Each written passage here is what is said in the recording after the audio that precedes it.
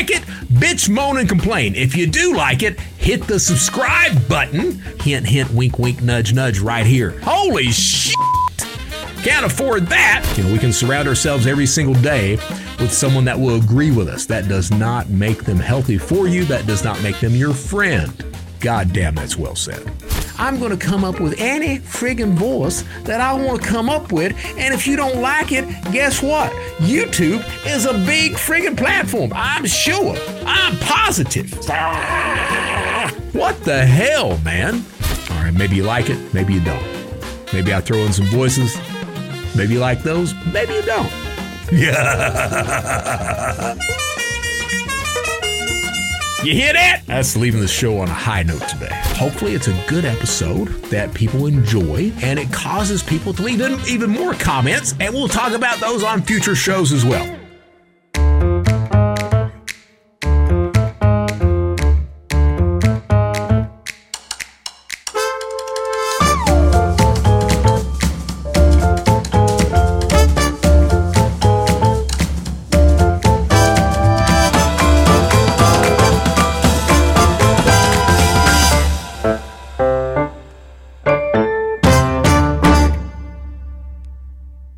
I'm Brett Johnson, former United States Most Wanted cyber criminal, now good guy and host of the Brett Johnson Show. Today's episode is kind of a special one. We're going through some viewer comments, some emails, some questions. We're going to talk about them and answer some questions and just give some feedback. Now, why in the hell are we doing that? The why the hell we're doing that is because it's important to me that my listeners and viewers know that I pay attention to what you say. I pay attention to that feedback. It does not mean I will always do what you want me to do, but I do read those comments. I often respond to those comments. On the YouTube comments, a lot of the times I don't have time to go in, or the space to go into full-fledged responses of the feedback, the people who email me. Sometimes I don't have the time to give a fully proper response. And sometimes that response, I'll read an email and I'm instantly aware that it's not just me answering this individual, but there are other people who have the exact same question or feedback, and they would like to hear my response to that as well. So today we're doing a show that's going to talk about and address some of the viewer comments, answer some of the questions. And you know what? I think that we're going to do this on a regular basis. No, not every week, but, every 5-6 weeks, something like that. We'll just pull some comments aside, answer them, go from there. So what does that mean? That means make some comments. When you watch the show, if you don't like it, bitch, moan, and complain. If you do like it, hit the subscribe button. Tell me what you like. Tell me what you don't like. Tell me what you'd like me to talk about, some guests you'd like me to have on, subjects, anything else like that. Give me your feedback. I respect it. I truly do. Even if I kid around a lot saying I don't listen to assholes, but I'd listen to assholes as well. I respect everyone across the board. All right, so please, let me get your feedback and we'll talk about it.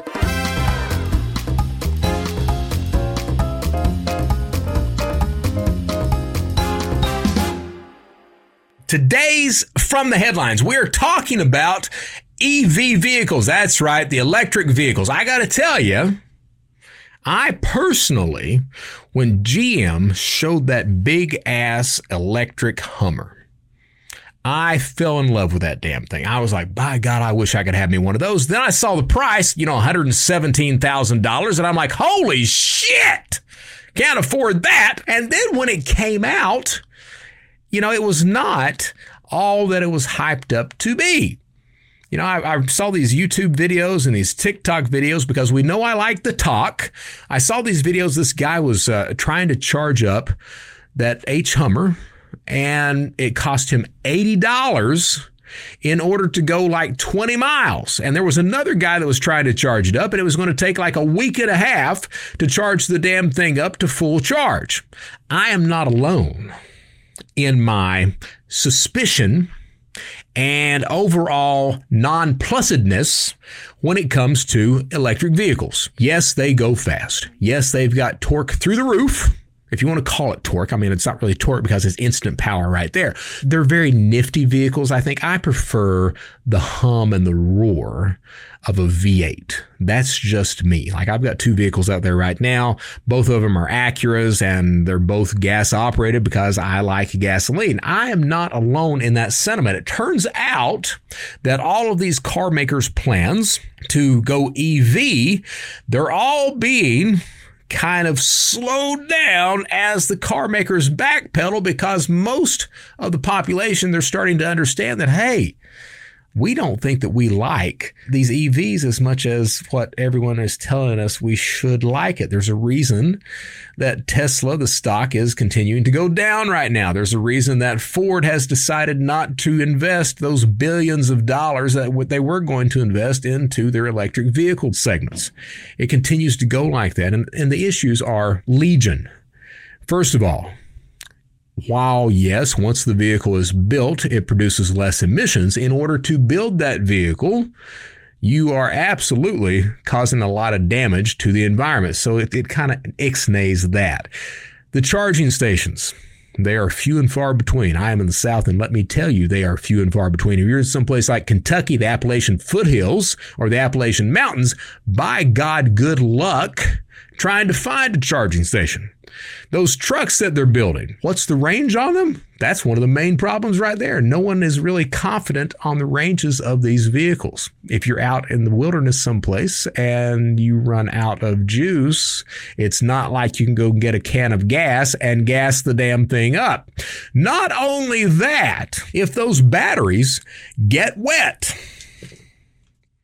the fire that ensues from that can be and is catastrophic. It takes hours upon hours to put out a fire on an EV. All this said and done, what we're seeing right now is that most people are really kind of frowning on EVs. You look at it on the West Coast, a lot of EVs are second vehicles for people. They have a internal combustion engine for main travel, and then for their, travel around town as a secondary vehicle for the rich people, they have an EV. What do I think? I think it's a good idea on paper. I think in practice, not so much. I think that we may get there. I don't think that right now is the right time. And again, I really like the roar of a V8 engine.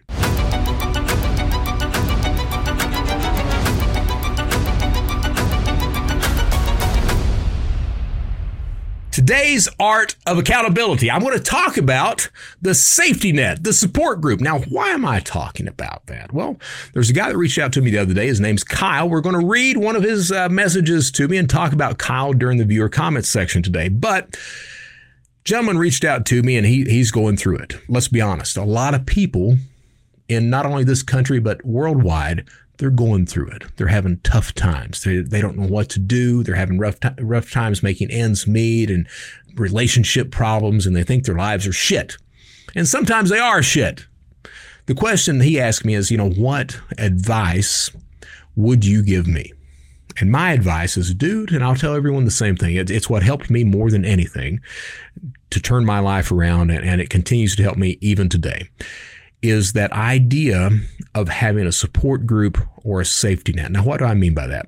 A safety net is a group of people that you can rely on to call you out when you're doing wrong and to let you know when you're doing good. When you're in danger of falling, those people act as a safety net to catch you, to make sure that everything's going all right. They also act as a support group, so that if you need someone to talk to, if you need feedback, if you just want to get some things off of your chest, if you want to sound something off someone, that support group is there to hear you out and to give you real, truthful, objective advice and feedback. They're not just yes people. We can surround ourselves every single day with someone that will agree with us. That does not make them healthy for you. That does not make them your friend. We need to make sure that we have a support group and a safety net that's there to actually help us, benefit us, tell us what we're doing wrong, tell us what we're doing right. Now, how do you find people like that? That's what's kind of interesting. With me, I didn't have that. When I got out of prison, I didn't have that at all. I got on LinkedIn and I created this kind of fake safety group and support net for myself. I surrounded myself with all these law enforcement people, knowing that, and I put my real profile up on LinkedIn and all the crime that I had committed and everything else. And I surrounded myself with every single law enforcement officer that would talk to me, knowing that they would keep their eye on me and that if I screwed up, by God, they would be there to point it out and to keep me in check. And it worked. So it started out kind of a false type notion, but that idea of faking it until you make it absolutely worked in my case. So you have to surround yourself with your peers. Ask them if hey, can I rely on you to kind of be one of my safety net people, one of my support group people? Can I, if I have problems, if I think that I'm in danger of falling back or doing something that's toxic or unhealthy, can I rely on you as someone to talk to or to call me out or even to tell me when I'm doing things right? And the thing is, it takes a degree of openness about that. You have to expose yourself. You have to be willing to be vulnerable enough to ask someone to do that for you. You have to be humble enough to ask someone to do that for you. But I'll tell you, if you can do that, if you're willing to do that, it makes all the difference in the world. That support group, that safety net will absolutely be there to help you through the hard times, to keep you on the path of healthiness and positivity, and make sure that you're doing everything right. So, if you're wondering what one thing you can do is in order to make sure that you're doing things right, if you don't have a support group, if you don't have a safety net, if you can't immediately name out 3 or 4 people that you can rely on to do this for you, I would urge you to find those people as soon as you possibly can, because that is one of the primary steps of leading a good, healthy, beneficial, and positive life. And that is today's art of accountability. All right, so for today's main episode, what are we doing? We're addressing some of the viewer comments, some of the viewer questions. Turns out you get about 46 years old, you need some reading glasses. I am not 46, I am 54. And I absolutely need some reading glasses. So we're going to don these little things so I can read the text on the screen. We're going to talk about some of the viewer comments. We're going to address some of them. Hopefully it's a good episode that people enjoy, and it causes people to leave even more comments, and we'll talk about those on future shows as well.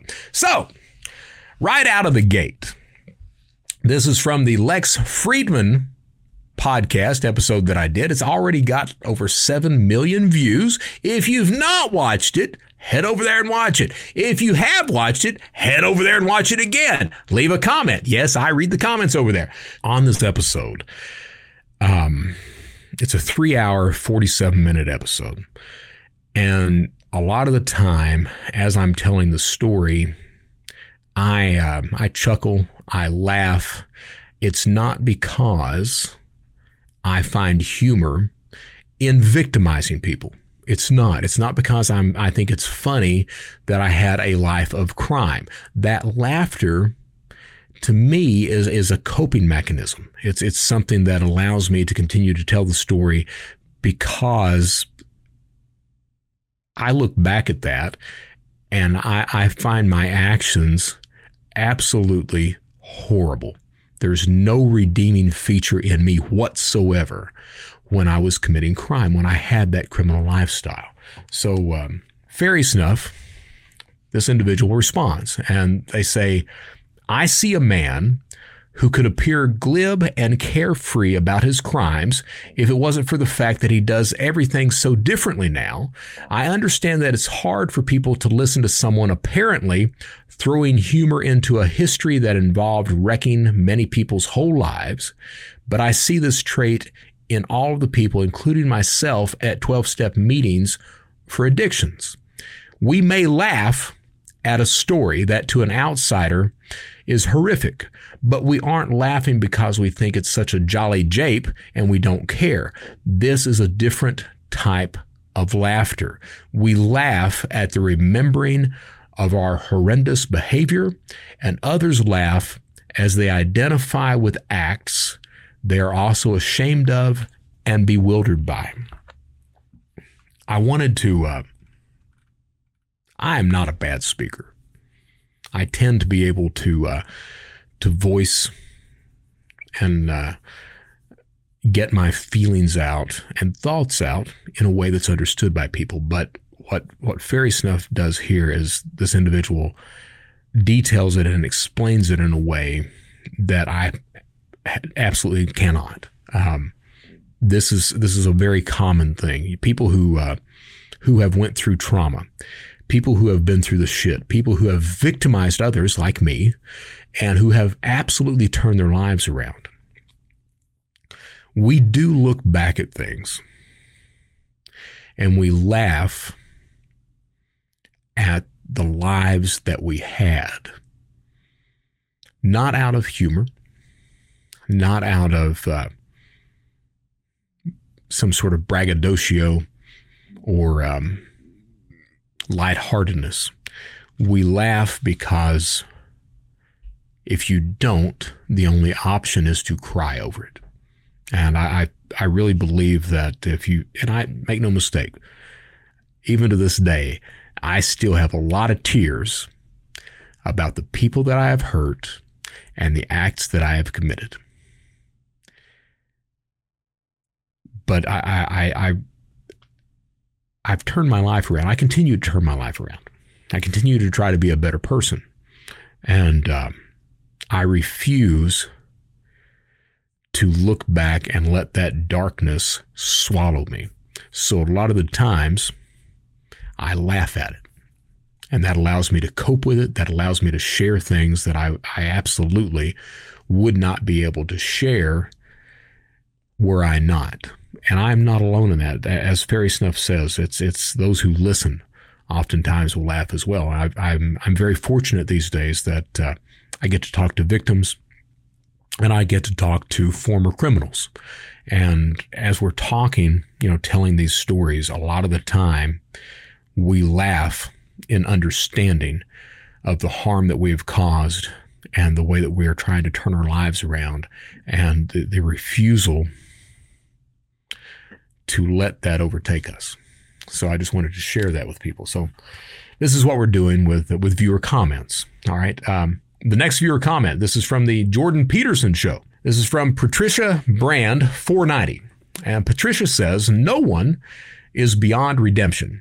Jesus Christ died on the cross for everyone, and he loves Brett Johnson and always will. Brett, you always had a friend, and he never left you. His name is Jesus.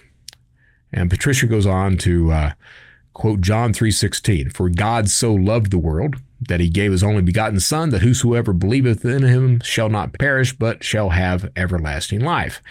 I'm adding Brett to my prayer list. May God richly bless you, not in earthly things, but in heavenly stores, etc. Patricia, I appreciate that. I do. I've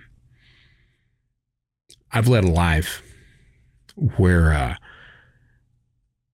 I have a lack of faith. All right. And it's not because I am conceited or don't want to believe. I just have a profound lack of faith, and I wish that I didn't. All right. I truly do. Nothing would make me happier than to be that person that could absolutely embrace the religion that you have and that belief system that you have. I would love to have that. I truly would. And I've worked at that. And I'm hoping that one of these days I get to that point. Your wishes, I absolutely thank you so much for saying that. And I truly appreciate that. I guess the reason that, one of the reasons that I have such a lack of faith in these things is my upbringing. My mom, for those who don't know, my mom oftentimes used religion as a control mechanism against me and my sister. I remember I've told this story before. My mom at one point, my dad was at work. Me and my sister were in the bedroom playing Atari. and my mom yells at us. Shannon, I used to go by Shannon. My middle name's Shannon. I changed it later on to Brett because, hey, Shannon's a girl's name. But back then I was Shannon, and my mom was like, Shannon, Denise, come here. So we set down our controllers, and we walk into the living room where my mom is, and she's got all the lights out. She's got these candles burning. She's got incense burning, and she's taken 2 dining room chairs. She's cleared the middle of the living room, put the table off to the side, and she's got in the middle of the living room, she's got these 2 dining room chairs facing each other. And she said, come here. So I go over, and she tells me and my sister, I've sold my soul to Satan so that you and your sister can have a good life. And the Lord Satan is going to call me home when you and your sister graduate college and get settled down. And, that sounds like bullshit. It does. Because it was bullshit. But when you're, 9 years old, it doesn't sound like bullshit. It sounds like your mom has sold her soul to the devil, and he's going to, whisk her away to hell at some point once you have a good life. That's what her mom told us. Then she proceeds to tell us, you have to prove that you're worthy. So how do you prove that you're worthy? Well, that's why the 2 chairs were there. So what happens is mom sits in one chair, and me and Denise take turns sitting in the other chair, facing her, keeping eye contact, not blinking. You're not supposed to blink. You can't blink. And the game was, Mom would let Satan come out through her eyes, and you were supposed to think happy Jesus thoughts so that Satan wouldn't take you over. And we spent hours doing that. My mom making these hate-filled faces, just like she wanted to kill us, and we're sitting there, scared to death, and we'd switch out. Spent hours doing that. And that's just one instance of that. I mean, there were countless stories that I can tell about my mom using religion to manipulate us. And I absolutely believe to this day that is that's one of the reasons that I have problems with faith. It's not that I don't know the Bible. I do. I am extremely well versed in the book, and I have read it. I've went to church. I've been baptized a couple of times. I just lack that faith that is so needed in order to be that Christian or that believer. All right, so this is an email, and this is from Steve. And Steve says, I've been binging your podcast from episode 1, which I've got over 100 episodes. Steve, I feel so sorry for you. And then your Criminal Thoughts podcast for the last several months, and finally caught up. A little sad, to be honest, to be caught up, but they are coming out often enough. Over this time, listening to you talk so personally and candidly about your life, thoughts, regrets, and family, etc., I really feel that you have formed a relationship with your listeners, like myself, that's more open, honest, and real than we have with the actual people in my life. And it feels like we have been friends for years at this point. However, you know nothing about me. I'm also a very candid, open, and honest speaker, partially because that's who I am as an autistic person who has been through a lot of childhood trauma and have really been searching within myself the past few years and learning so much about myself in similar ways that you have. And he goes on talking about how insanely influential parents are toward the childhood. And he sends me this email, and I just wanted to talk about some of that initial thing that he says. That idea of being open, honest, and candid. To me, that is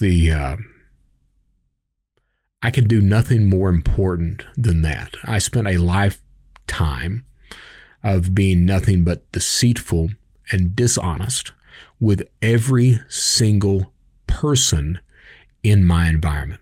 People that I knew, people that I didn't know, people that I considered friends, associates, peers. I was dishonest with everyone.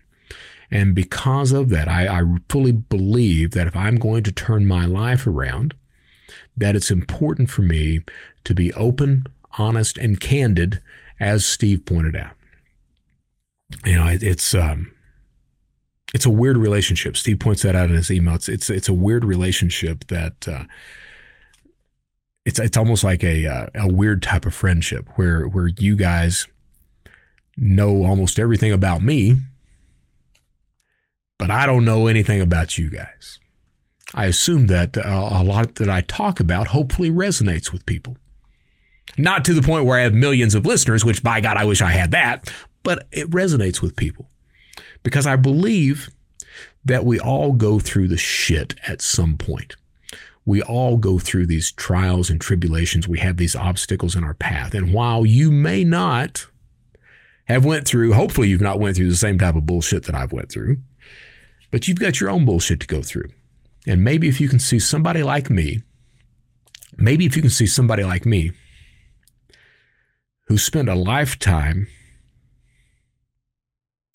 breaking the law, using and manipulating other people, if you can see somebody like that is willing to turn their life around and be open and honest and candid about the successes and the failures and the problems, maybe, by God, that'll do you some good.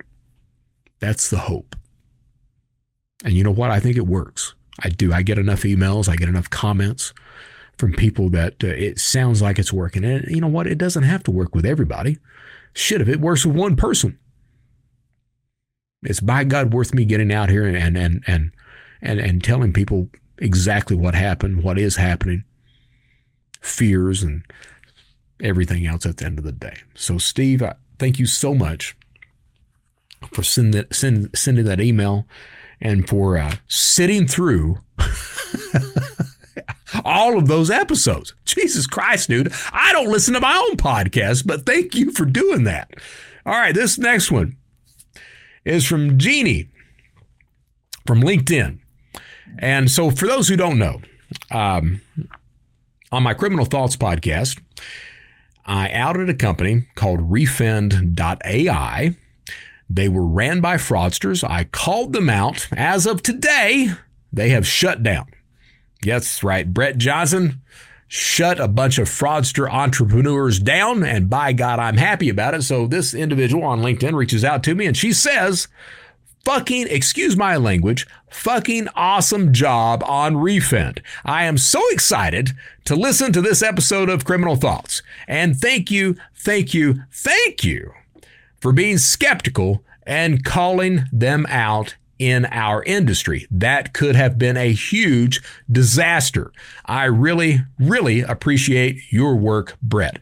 On another message right down below that, she says, between the DDoS attacks on fraud platforms, the uptick on phishing and fraud on fraud thought leaders, and now this, the industry is in serious danger if we do not stay aware. And I do not think that 99.9% of the fraud solution salespeople nor the organizations themselves are aware of the attempts and the danger as being targets. Absolutely right. Absolutely right. Think of it like this. The pandemic, prior to the pandemic, the numbers of fraudsters online, they were already exploding. To give you an idea, and I've said this before, Shadow Crew, 2004. Law enforcement shuts us down, 4,000 members. Fast forward to 2017, Alphabay, largest criminal group online. Law enforcement shuts them down, 240,000 members. Fast forward to 2019, pre-pandemic, Dark Web Marketplace gets shut down, 1.15 million members. All of that pre-pandemic. What the pandemic did is it normalized fraud. It made fraud acceptable to an entire huge demographic of individuals. The numbers of fraudsters exploded across the board because now you have such huge numbers of fraudsters on these platforms like Telegram, the dark web, places like that. Because of that, There are so many out there. You have to do something in that environment for that ecosystem to sustain itself. What we're seeing is these individuals, these fraudsters, they're launching DDoS attacks against fraud platforms, against fraud analysts. They're trying to fish these people out to gain access, information, data, to extort them for cash. We're seeing these attacks continue to ramp up, and that's one of the things that Jeannie points out there. That's not the only thing. You see sites like Refend, fraudsters that are actually trying to use their expertise as fraudsters, as active fraudsters. It would be different if it was a fraudster who actually had turned their lives around, who by God meant to do the right thing. Hint, hint, wink, wink, nudge, nudge right here. All right. But that's not what we're talking about. We're talking about individuals who are continuing to break the law, and then they're trying to use that expertise as criminals in order to gain information, access, and data from customers and clients, companies, by offering a security product, a service, maybe even extort these individuals at the end of the day. These are the things that we need to watch out for in this industry. Jeannie is absolutely right. I do not think that the vast majority of people that are in the fraud detection and prevention industry understand that they are targets. So how do you fix that? We have to raise awareness at the end of the day. We have to get out there. We have to bitch, moan, and complain and make sure that people know that, hey, if you work with one of these companies, if you are one of these companies, the chances of you being a potential target of a fraudster, almost 100%.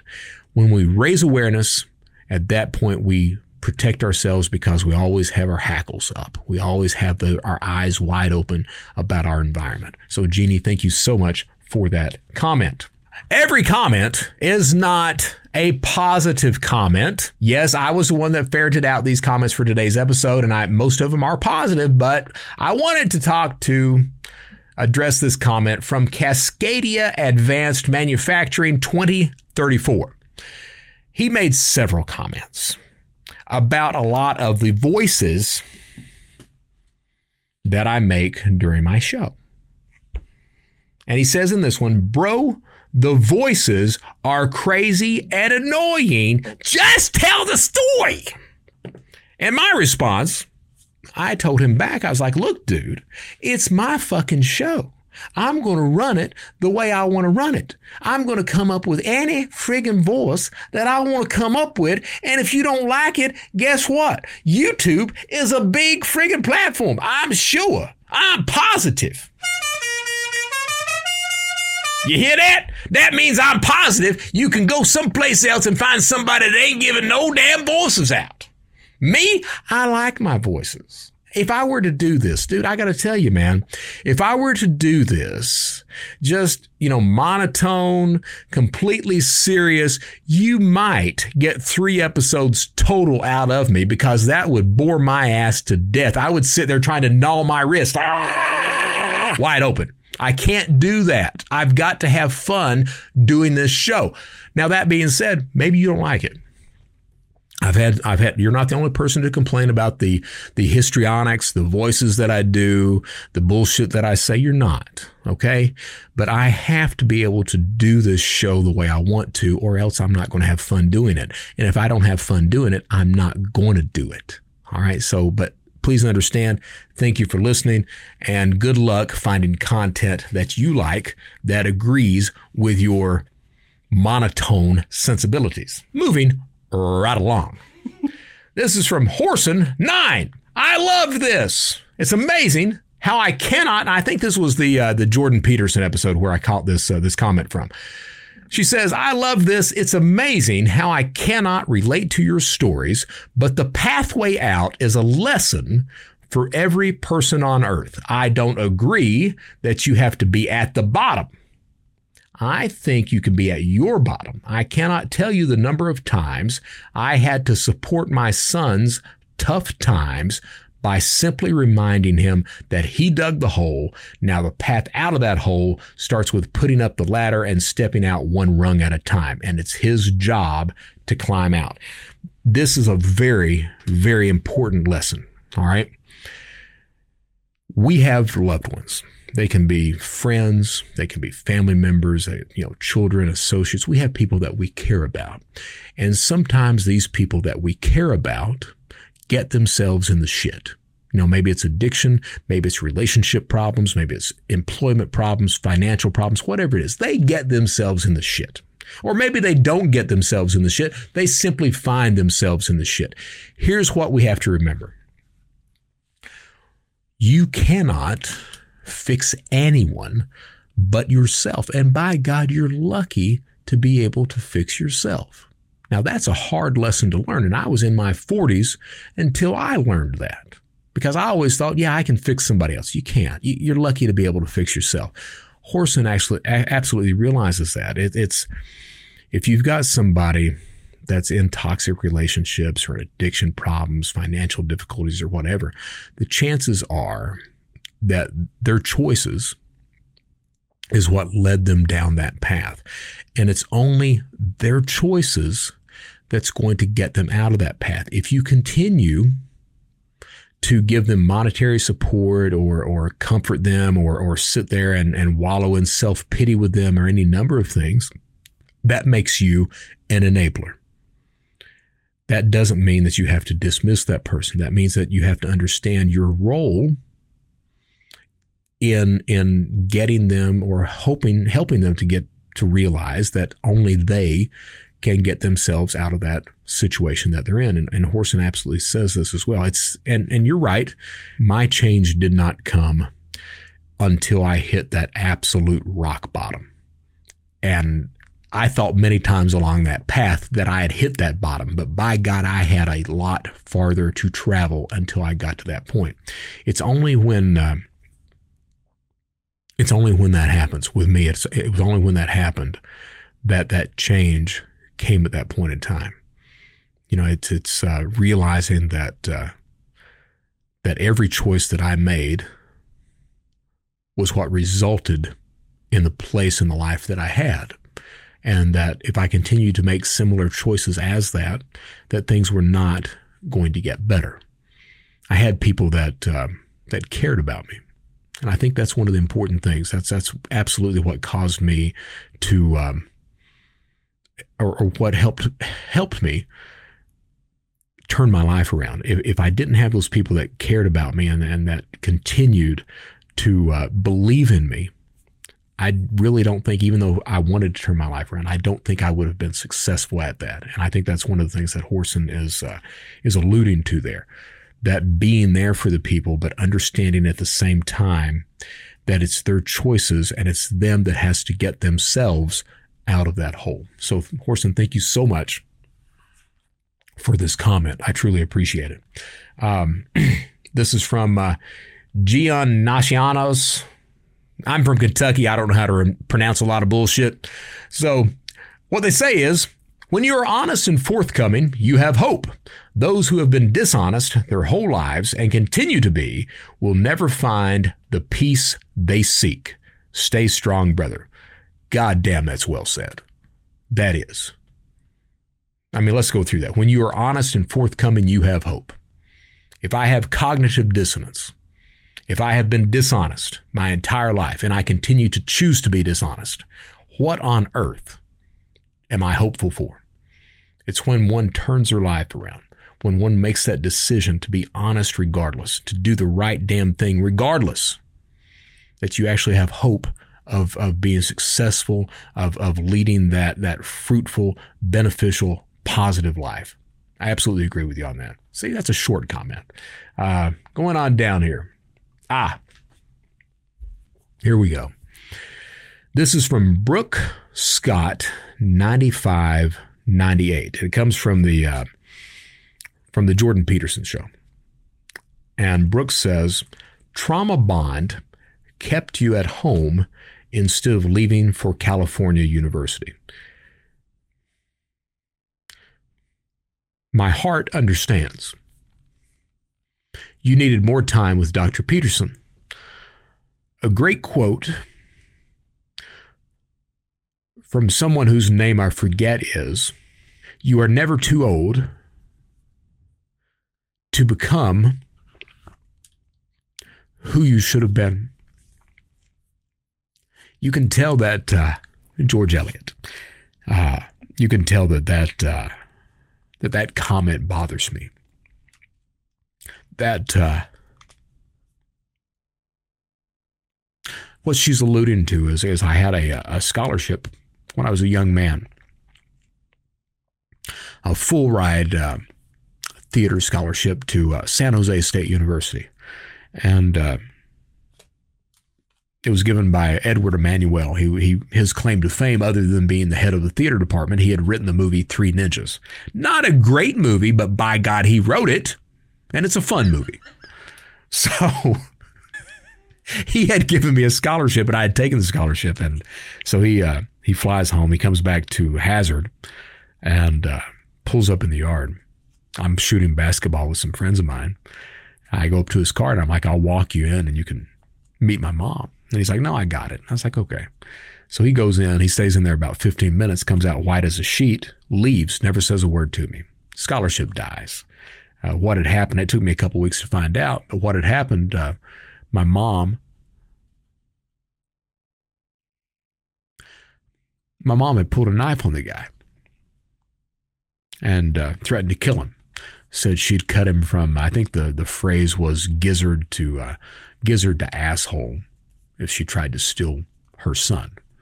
And I told that to Dr. Peterson, and Peterson's response was, well, you could have still went. Absolutely right. And he asked me why, and I didn't know. And I read this comment from Brooke Scott. Makes a lot of damn sense. That trauma bond. I still have, I have trouble accepting that, because I really, by God, I wanted that. It's one of those life-changing moments and decisions that my life would have maybe went down a different path than it did. Now, that being said, here's what I know today. There is not a doubt in my mind, not one single doubt, that I am doing exactly what I am meant to be doing with my life.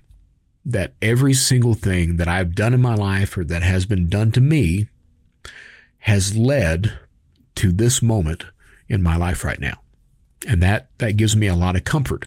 Now, that does not mean that I don't have a massive regrets like this story that I just told you. I absolutely do. But I do find a lot of comfort in knowing, and there's not a doubt that I'm doing exactly what I'm supposed to be doing with my life right now. Moving along, we're going to close this out in just a second, because shit, we've been going on for a minute. This is from S. Mariner, 8221. They say, I want to thank you for sharing your story and for allowing people to see you work through your struggles. Your courage, honesty, and humility are a model for us all. By the way, in 12-step recovery programs, what you're doing in terms of trying to live a healthy, positive way that benefits others is called living amends. Granted, it's a lifelong process, but you are on that path. Without exception, every single one of us has fallen short and can benefit from learning how to look at ourselves and make changes as you have done. Bless you sincerely. Nothing I can say to that, man. Thank you. Thank you so much. I appreciate it. We're going to go through a few more comments, and we're going to wrap it up at this point, okay? This is from Uber Light. I had a mom like yours, but thankfully not as bad. Would always blame us for being touched by her father as a child, make us feel responsible for making her feel okay. Constantly popped Xanax, Valium, Klonopin, and she would say the same thing your mom said. I gave my life for you, and you're going to find me dead in a ditch one day. I had to go through years of bullshit to make sense of it. You know, that's the thing, right? I mean, a lot of kids have a lot of bullshit that they had to go through when they were children. They were denied what should be a proper childhood. of forming social bonds, of having parents that are positive role models, of just living lives as children. You know, I had that denied to me. There's a reason today. There's a reason that my entire office here has a shitload of toys. You look behind me. I got shelves of toys. I've got toys in boxes in a storage facility because my office isn't big enough to put the statues in and stuff like that. Every Christmas,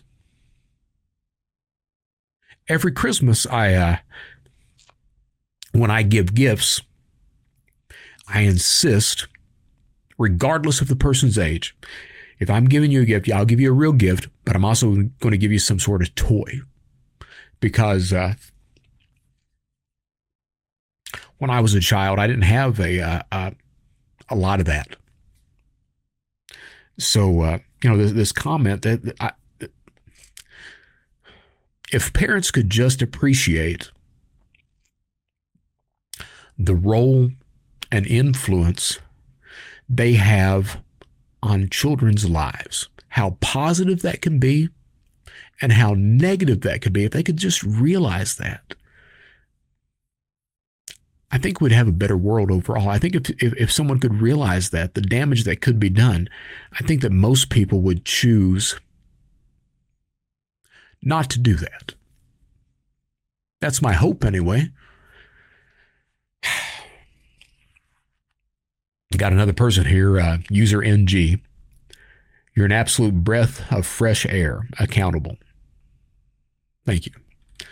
There are other comments that we'll go through some other time.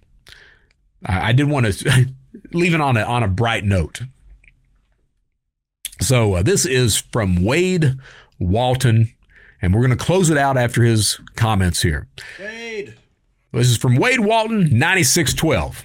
He listened to the Bill O'Hanlon podcast on Criminal Thoughts. He also listened to the Joshua Moses podcast on Criminal Thoughts, and he made some comments. First comment out of the gate for Bill O'Hanlon. Fuck cybersecurity. You have a job for life teaching interrogation techniques. Yeah. Thank you, Wade. I appreciate that. Next comment. It is no wonder that Frank Abagnale won't be in the same room with you. That's exactly right, because I would call that son of a bitch out. He lies, he has lied, and he continues to lie at 76 years old. Think about that. You are in your friggin' late 70s, and you continue to lead a life of deceit. What the hell, man? Got to come to terms sometime or another. At least admit it. I mean, you've made your money. At least admit that you're a lying fuck. And you're right, he won't be in the same room with me. Wade Walton, again, this is his last comment. We're going to close it out at this. He watched the Joshua Moses episode, and he says, brother, that was one of the greatest interrogations I have ever seen in 40 plus years. The most seasoned detective, even after watching or being taught this, could only hope to take away 10% of a lesson from this. However, it reinforces the shut the fuck up rule. You never talk. It can only result in jail or a good beating. That's leaving the show on a high note today. My name is Brett Johnson. This is the Brett Johnson Show. We go through the bad, we go through the good, we talk about the hard, we talk about the fun. We'd hit it all. One thing about it, we are always honest. We're always going to be open. We're always going to tell the truth. Period. I don't give a good goddamn what else happens. We're always going to be honest and open and tell the truth. All right, maybe you like it, maybe you don't. Maybe I throw in some voices. Maybe you like those, maybe you don't. Maybe hopefully you get some value out of it, though. I know that I do. You know, the comments that I read today, if they didn't help anybody else, they helped me. And I appreciate the comments. So please continue to do that. Send me an email. Send me an email over at brett@thebrettjohnsonshow.com. I promise you I read it. I promise you I'll respond to it.